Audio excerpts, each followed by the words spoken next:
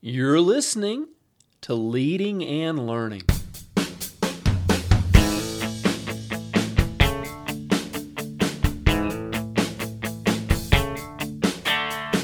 This is the place where we talk about practical leadership, theology, fitness, how to create winning habits, and so much more.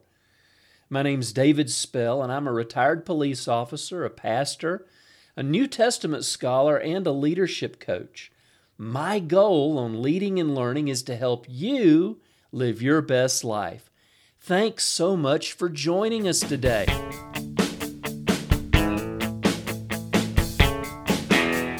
Welcome back to Leading and Learning. This is episode number 335, The Importance of the Apostle Paul. Recently at our church, we were going through a series of sermons on Christian virtues. Virtue is not a word you hear a whole lot about today, but essentially looking at Christian behavior or the Christian lifestyle and wrestling with the question of what does the Christian life actually look like in day-to-day practice? What does God expect of us? What are the virtues that He expects us to model? And of course, the Lord Jesus modeled for us. And what we found is a lot of the material that we've been pulling from comes from Paul's letters. We spent a lot of time in the letter to the Colossians. We spent a lot of time in the letter to the Ephesians. We referred to the Philippians, Romans. And really, the Apostle Paul had so much to say about the Christian life. And if you haven't really gotten to know the Apostle Paul as you've read the Bible, I encourage you to spend time in his letters. And if you're not sure where to start, jump into some of the shorter ones, 1st and 2nd Thessalonians. Jump into Ephesians and Colossians and Philippians and Galatians. Read the pastoral letters, 1st and 2nd Timothy, Titus. Even that little short letter, Philemon, is just absolutely brilliant. And then maybe tackle the longer ones, 1st and 2nd Corinthians and Romans. We spent some time in Romans several podcasts ago, and really just an amazing letter. But we want to talk about who the Apostle Paul is and just kind of spend some time looking at his importance to the early church, his importance to the really the long-term development of our faith, and then his continuing importance today. One of the apocryphal books that came after the canon of the New Testament, and there's many of these. There's quite a number of books that didn't make it into the New Testament, and there's specific reasons for them, but that doesn't mean that everything there is false or heresy. In fact, one of them is a historical kind of a novel called The Acts of Paul and Thecla. And there's actually a physical description of the Apostle Paul that's given. It says, he saw Paul, a man named Onesiphorus, saw Paul coming, a man small of stature with a bald head and crooked legs, in a good state of body, with eyebrows meeting, and a nose somewhat hooked, full of friendliness, for now he appeared like a man, and now he had the face of an angel. So we don't know if this is an accurate description of the Apostle Paul or not. It's one that's kind of been passed down through the traditions, and maybe it was even based, maybe this apocryphal letter was even based on a true tradition. We don't know. But it's interesting to think about, bald head, crooked legs, good state of body, had a unibrow, had a hooked nose, but he was full of friendliness and had the face like a man and also a face of an angel. Let's talk about Paul's place in the early church. You might be surprised to know that he did not occupy the place of influence and prominence in the early church that he has today. In fact, Paul's apostleship was constantly being called into question. Now, if you've read the book of Acts, the church history book that's in the New Testament, the Acts of the Apostles, we find the story of Paul's conversion in chapter 9. He's first introduced in chapter 8, chapter 7, the end of chapter 7, chapter 8, at the martyrdom of Stephen, and then his dramatic conversion, which is still considered to be one of the most dramatic conversions in all of history, in Acts chapter 9. He's actually en route to Damascus, going to arrest Christians there. As when I was a police officer, he had warrants in hand. He was going. He had letters from the chief priest in Jerusalem. He was going to arrest the leaders of the church in Damascus. But Jesus confronted him, a bright light from heaven shining down, brighter than the midday sun. In that bright light, Saul at the time, later the Apostle Paul, saw Jesus and had a conversion experience, and it transformed him forever. But even after that, in the early church, because he had not been one of the original apostles, his apostleship was constantly questioned. Listen to just a couple of verses. This is from Paul's letter to the Corinthian church, the first letter. Chapter 9, he says, "Am I not as free as anyone else? Am I not an apostle? Haven't I seen Jesus our Lord with my own eyes? Isn't it because of my work that you belong to the Lord? Even if others think I'm not an apostle, I certainly am to you. You yourselves are proof that I am the Lord's apostle." And then if you wanted to read more, read 2 Corinthians 11. We find him talking about this and feeling the need to even give some of his qualifications, which weren't the qualifications that you might expect. Even though we know he was a Pharisee, he was very well educated. He trained under the great historical figure of Gamaliel, who was known even today as one of the great Jewish rabbis.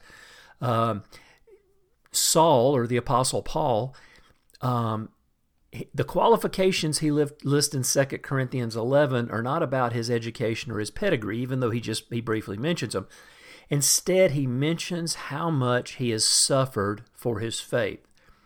And this is kind of an interesting way to approach it, but when you think about it, it makes perfect sense. Because if people are accusing you of being a false teacher, or in our day we might say one of the mega church, rich guys who all he's doing is making money, and I don't necessarily believe that's true. I believe there's a lot of godly men and women that pastor large churches, but let's just, for the sake of argument, say that's who he's kind of being compared to. One of these, get-rich-quick pastors who's, not very, doesn't have much character or integrity.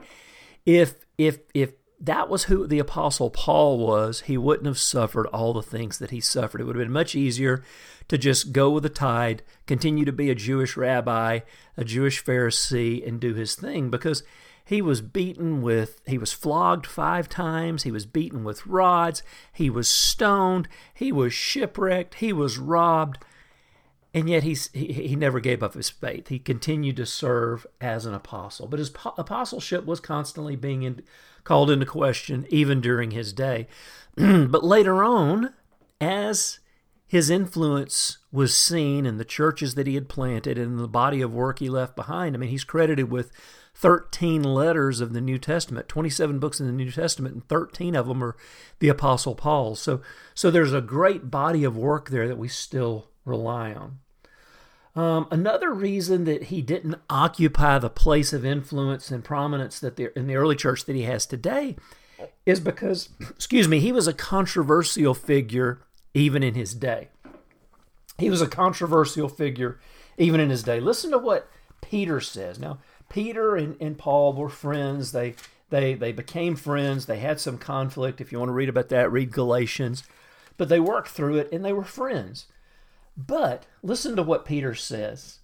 He's actually in his letter, second letter, he says this, "And remember, the Lord's patience gives people time to be saved. This is what our beloved brother Paul also wrote to you with the wisdom God gave him, speaking of these things in all his letters.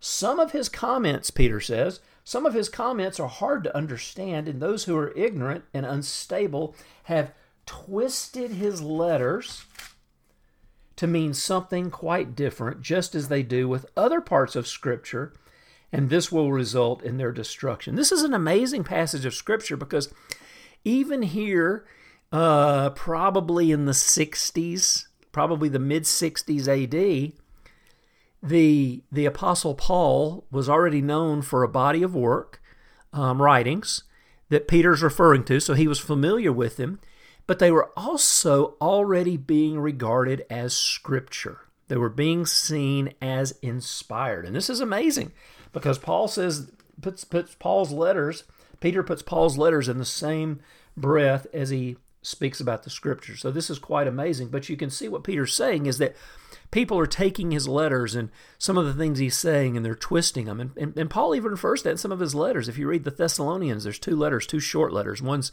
5 chapters and one's 3. So they're very short.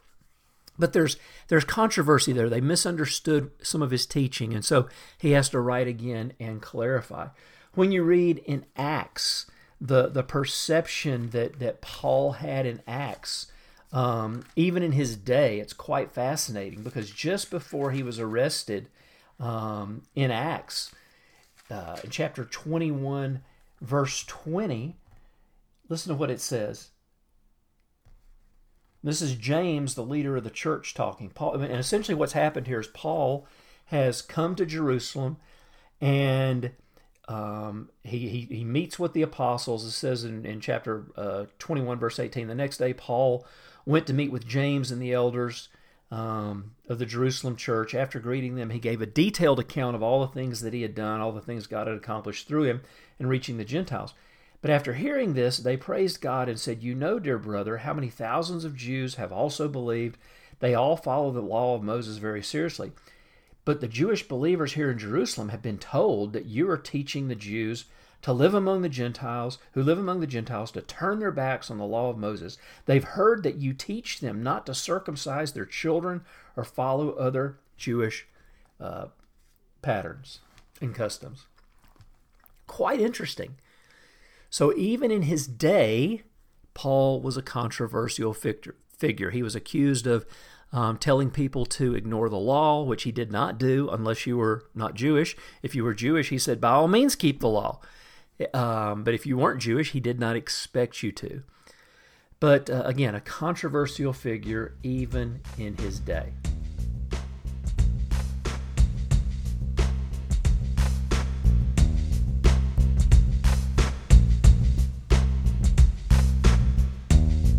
Don't go away. I'll be right back talking about the Apostle Paul, but I wanted to let you know that this episode of Leading and Learning is brought to you by my book, Peter and Paul in Acts. This was actually my doctoral dissertation, and it's a fascinating and really, I think, quite good look at Peter and Paul, their particular ministries, but also a nice picture of the early church. Really, there's so much great material here, background material on Paul and his writings, on Peter, on the backgrounds of the Apostle Paul and Peter, but also on Dr. Luke, who wrote Luke and Acts. And it really gives us a good breakdown of the kinds of things, the kinds of ministries that these apostles did in taking the church and really taking it to the next level. And as we'll see, this is really what Paul is known for. So by all means, check out Peter and Paul in Acts. Click on the link. You can read a chapter or so for free, and it'll give you a good idea. And then by all means, click buy, because I know you will really enjoy it. Okay, so we've been talking about the fact that we're talking about Paul's place in the early church. What was it? Well, first of all, it wasn't as influential and prominent as we would think it was. There was constant controversy. Paul was constantly having to defend himself. And it's kind of sad when you're having to defend yourself from those who want to kill you physically, but also having to defend yourself from those who don't believe you're an actual apostle. But he weathered the storm, and his writings still stand today. Now, the second thing we find out about Paul, he was the church's first great theologian. And if you're not sure, really if that's true or not, just read the letter to the Romans. It's probably one of the most brilliant documents ever written. Christian or not, non-Christian. It's absolutely brilliant. It just covers pretty much every aspect of our faith. And, really Romans articulates Paul's theology of what God has done for us in Christ. It was interesting because Jesus, the Son of God, he didn't teach as a theologian. He taught as a Jewish rabbi. And there's a real difference. Jesus was teaching culturally within the place where he was planted. And He taught in parables. He taught very much like a Jewish Pharisee or a Jewish rabbi would teach, making it practical, explaining the law, teaching his followers how to follow God. Of course, he was doing it on another level. He was doing it in a way that eventually, part of that teaching eventually got him crucified. But Jesus taught as a Jewish rabbi, which is what he was. Now, Paul, however, came and took what Jesus had taught and really took it to the rest of the world. And whereas Jesus wasn't even trying to be particularly systematic, Paul was systematic. And so we see him developing a theology. In fact, if it wasn't for Paul, it's easy to see that God would have had to raise up either somebody else or the Jewish faith would have swallowed up Christianity, because the big argument do Gentiles need to become Jews to become Christians? We'll talk about that in just a minute. So Paul was the man who systematized what we believed. He explained the faith in a way that the Greek world could understand and begin to follow. And ultimately, that was what really where we're at today. And when you see the gospel begin to spread throughout the Roman Empire, it was Paul who took that Jewish teaching, Jewish-based teaching, and really explained it in terms that the Greek mind could understand as well. There were two things, really, that Paul wrote in response to. The first was this: what was the relevance of an insignificant Jew born in the backwoods of Palestine to a sophisticated Greek and Roman world? How did he relate to them? That's what we were just talking about. Imagine, young Greek Christian who has had an encounter with Jesus. His life has been changed, and now he's trying to share with his family and friends what's happened to them. And so he's talking about this Jewish teacher who lived hundreds and hundreds of miles away from them. And, if they lived in the city of Corinth, they lived hundreds and hundreds of miles away. And he's having to explain to them how this crucified Jewish rabbi, prophet, teacher, whatever you wanted to call him, how his death and then ultimately his resurrection was significant and was really the key to their eternal salvation. I mean, even today, trying to explain that today sounds crazy. And so Paul, this was part of what he was trying to accomplish. He was trying to make it relevant for his hearers because he was the apostle to the Gentiles.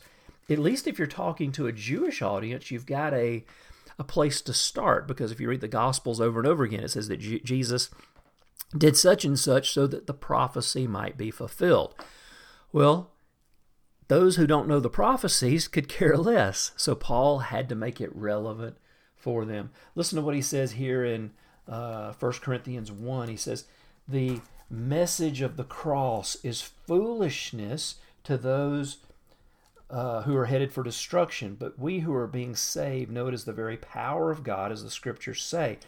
I will destroy the wisdom of the wise and discard the intelligence of the intelligent. So where does this leave the philosophers, the scholars, and the world's brilliant debaters? God has made the wisdom of this world look foolish, since God in his wisdom saw to it that the world would never know him through human wisdom. He has used our foolish preaching to save those who believe. He says, continues, he said, it is foolish to the Jews who ask for signs from heaven, and it's foolish to the Greeks who seek human wisdom. So when we preach Christ was crucified, the Jews are offended and the Gentiles all say it's nonsense. And so it's still a challenge today to try and explain the gospel to somebody. Obviously, there's a work of the Holy Spirit in people's salvation, but when you read Paul's letters, I think we talked about it when we discussed Romans. There have been many people throughout the centuries who have converted to Christ just by reading Paul's letters, because he's so systematic, he's so clear in so much of his thinking, and when you read it with an open heart, very often we find the answers that we're looking for. A second challenge that Paul wrote to in his day as the church's first great theologian was what we talked about briefly, was the Jew-Gentile problem. I mean, you think about it, Christianity sprang up out of Judaism. So for many Jews, they just saw Christianity as the logical extension of Judaism. So if you want to follow Jesus, men, you need to get circumcised, yay, and we all need to follow all the Jewish dietary requirements and all the other things that go into following the law. So the question was, is there any advantage in being a Jew if all the Jews had to do, or all the Gentiles had to do to believe, is get saved? And so there was this, you read Romans, he deals with it. He deals with it some in Corinthians, and the entire letter to the Galatians deals with this issue. In fact, the church in Galatia, a predominantly non-Jewish church, they had bought into some false teaching, and so the men were getting circumcised. They were all converting to Judaism as part of their Christianity. And Paul, in very strong terms, says, if you're going to follow and trust the law for your salvation, you've fallen from grace. The crucifixion of Jesus, the cross, means nothing anymore. In other words, if you're trying to earn your salvation, there's nothing God can do to help you. You can't earn your way. So, what was the balance here? How did we find that? The Jews had the Old Testament, the Hebrew Scriptures. They had the synagogue. They had the temple up until the 70 A.D. when it was destroyed. They had their traditions. And this is a big one, the Jewish faith was a licensed religion in the Roman Empire. Every faith wasn't. Christianity wasn't until the nation converted in the 400s A.D. Christianity was not a legal religion. For the first number of years, it was just seen as a sect of Judaism, and it was okay. But eventually there came to be an understanding that Christianity and Judaism were different, and so Christians became outlaws. But the Jews, why did they need the Gentiles? They're already a licensed religion. If you want to join us, just follow our rules, get circumcised, and follow the law. They were the chosen people. But then the other issue, the Jews, or the Gentiles rather, looked at themselves as free from the shackles of the law and traditions of the Jews. They didn't need it. They were saved by faith. Jesus didn't come to put them under the bondage of the law, Paul had taught them. The Gentiles had received essentially what the Jews had rejected. And you see that over and over again in Acts and in Paul's writings. He talks about the fact that the Jews had ultimately rejected Jesus. Now, obviously, there were Jewish Christians. There were many of them in the churches. But there was this constant conflict of tension. There was a bit of tension between the Jewish Christians and the Gentile Christians. And so Paul had to deal with this. And ultimately, they tried to come to a balance in Acts. And the balance was in chapter 15 was the church leadership said, no, the Gentiles, the non-Jews, the Greek Christians who are converting to their faith do not need to follow the law. The Jews obviously can keep following the law. That's their custom. That's their background. But it doesn't save them. And that was the understanding in Acts 15, is that all of us, Jew and Gentile both, were only saved by faith in Jesus. The Jews can continue to keep the law, but it doesn't bring salvation. The only thing that they required in Acts 15 was that the Gentiles who were converting to Christianity keep some very basic dietary laws, so not to restrict their Jewish friends, and to abstain from sexual immorality, because it was so rampant in the Greek world. And obviously this is something that's throughout Scripture as well, but it's something that was reiterated in the letter that was sent out to the non-Jewish churches, the Gentile churches. And so this was kind of the compromise that was reached. Now, I'm going to wrap up there. We've talked about Paul's place we're talking about Paul's place in the early church, and the fact that First of all, he wasn't nearly as popular in the early church as he was today. He was actually quite a controversial figure. And the fact that he was the church's first great theologian. And we will come back and pick up with this point again. We've still got some more stuff to talk about Paul's theology. But we will stop there. We'll come back next week. And like I say, we'll probably continue at least 2 or 3 more weeks and really give us some insight into Paul, which hopefully will help you as you read through his letters. So if I could just challenge you before next week, maybe read 2 Corinthians, 1st and 2 Corinthians. At least I would say read 2 Corinthians 5, because we're going to be talking about that a little bit.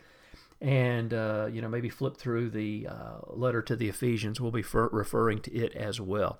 If you have any questions or comments, please go to my website, davidspell.com, leave that question or comment there, and we will deal with it.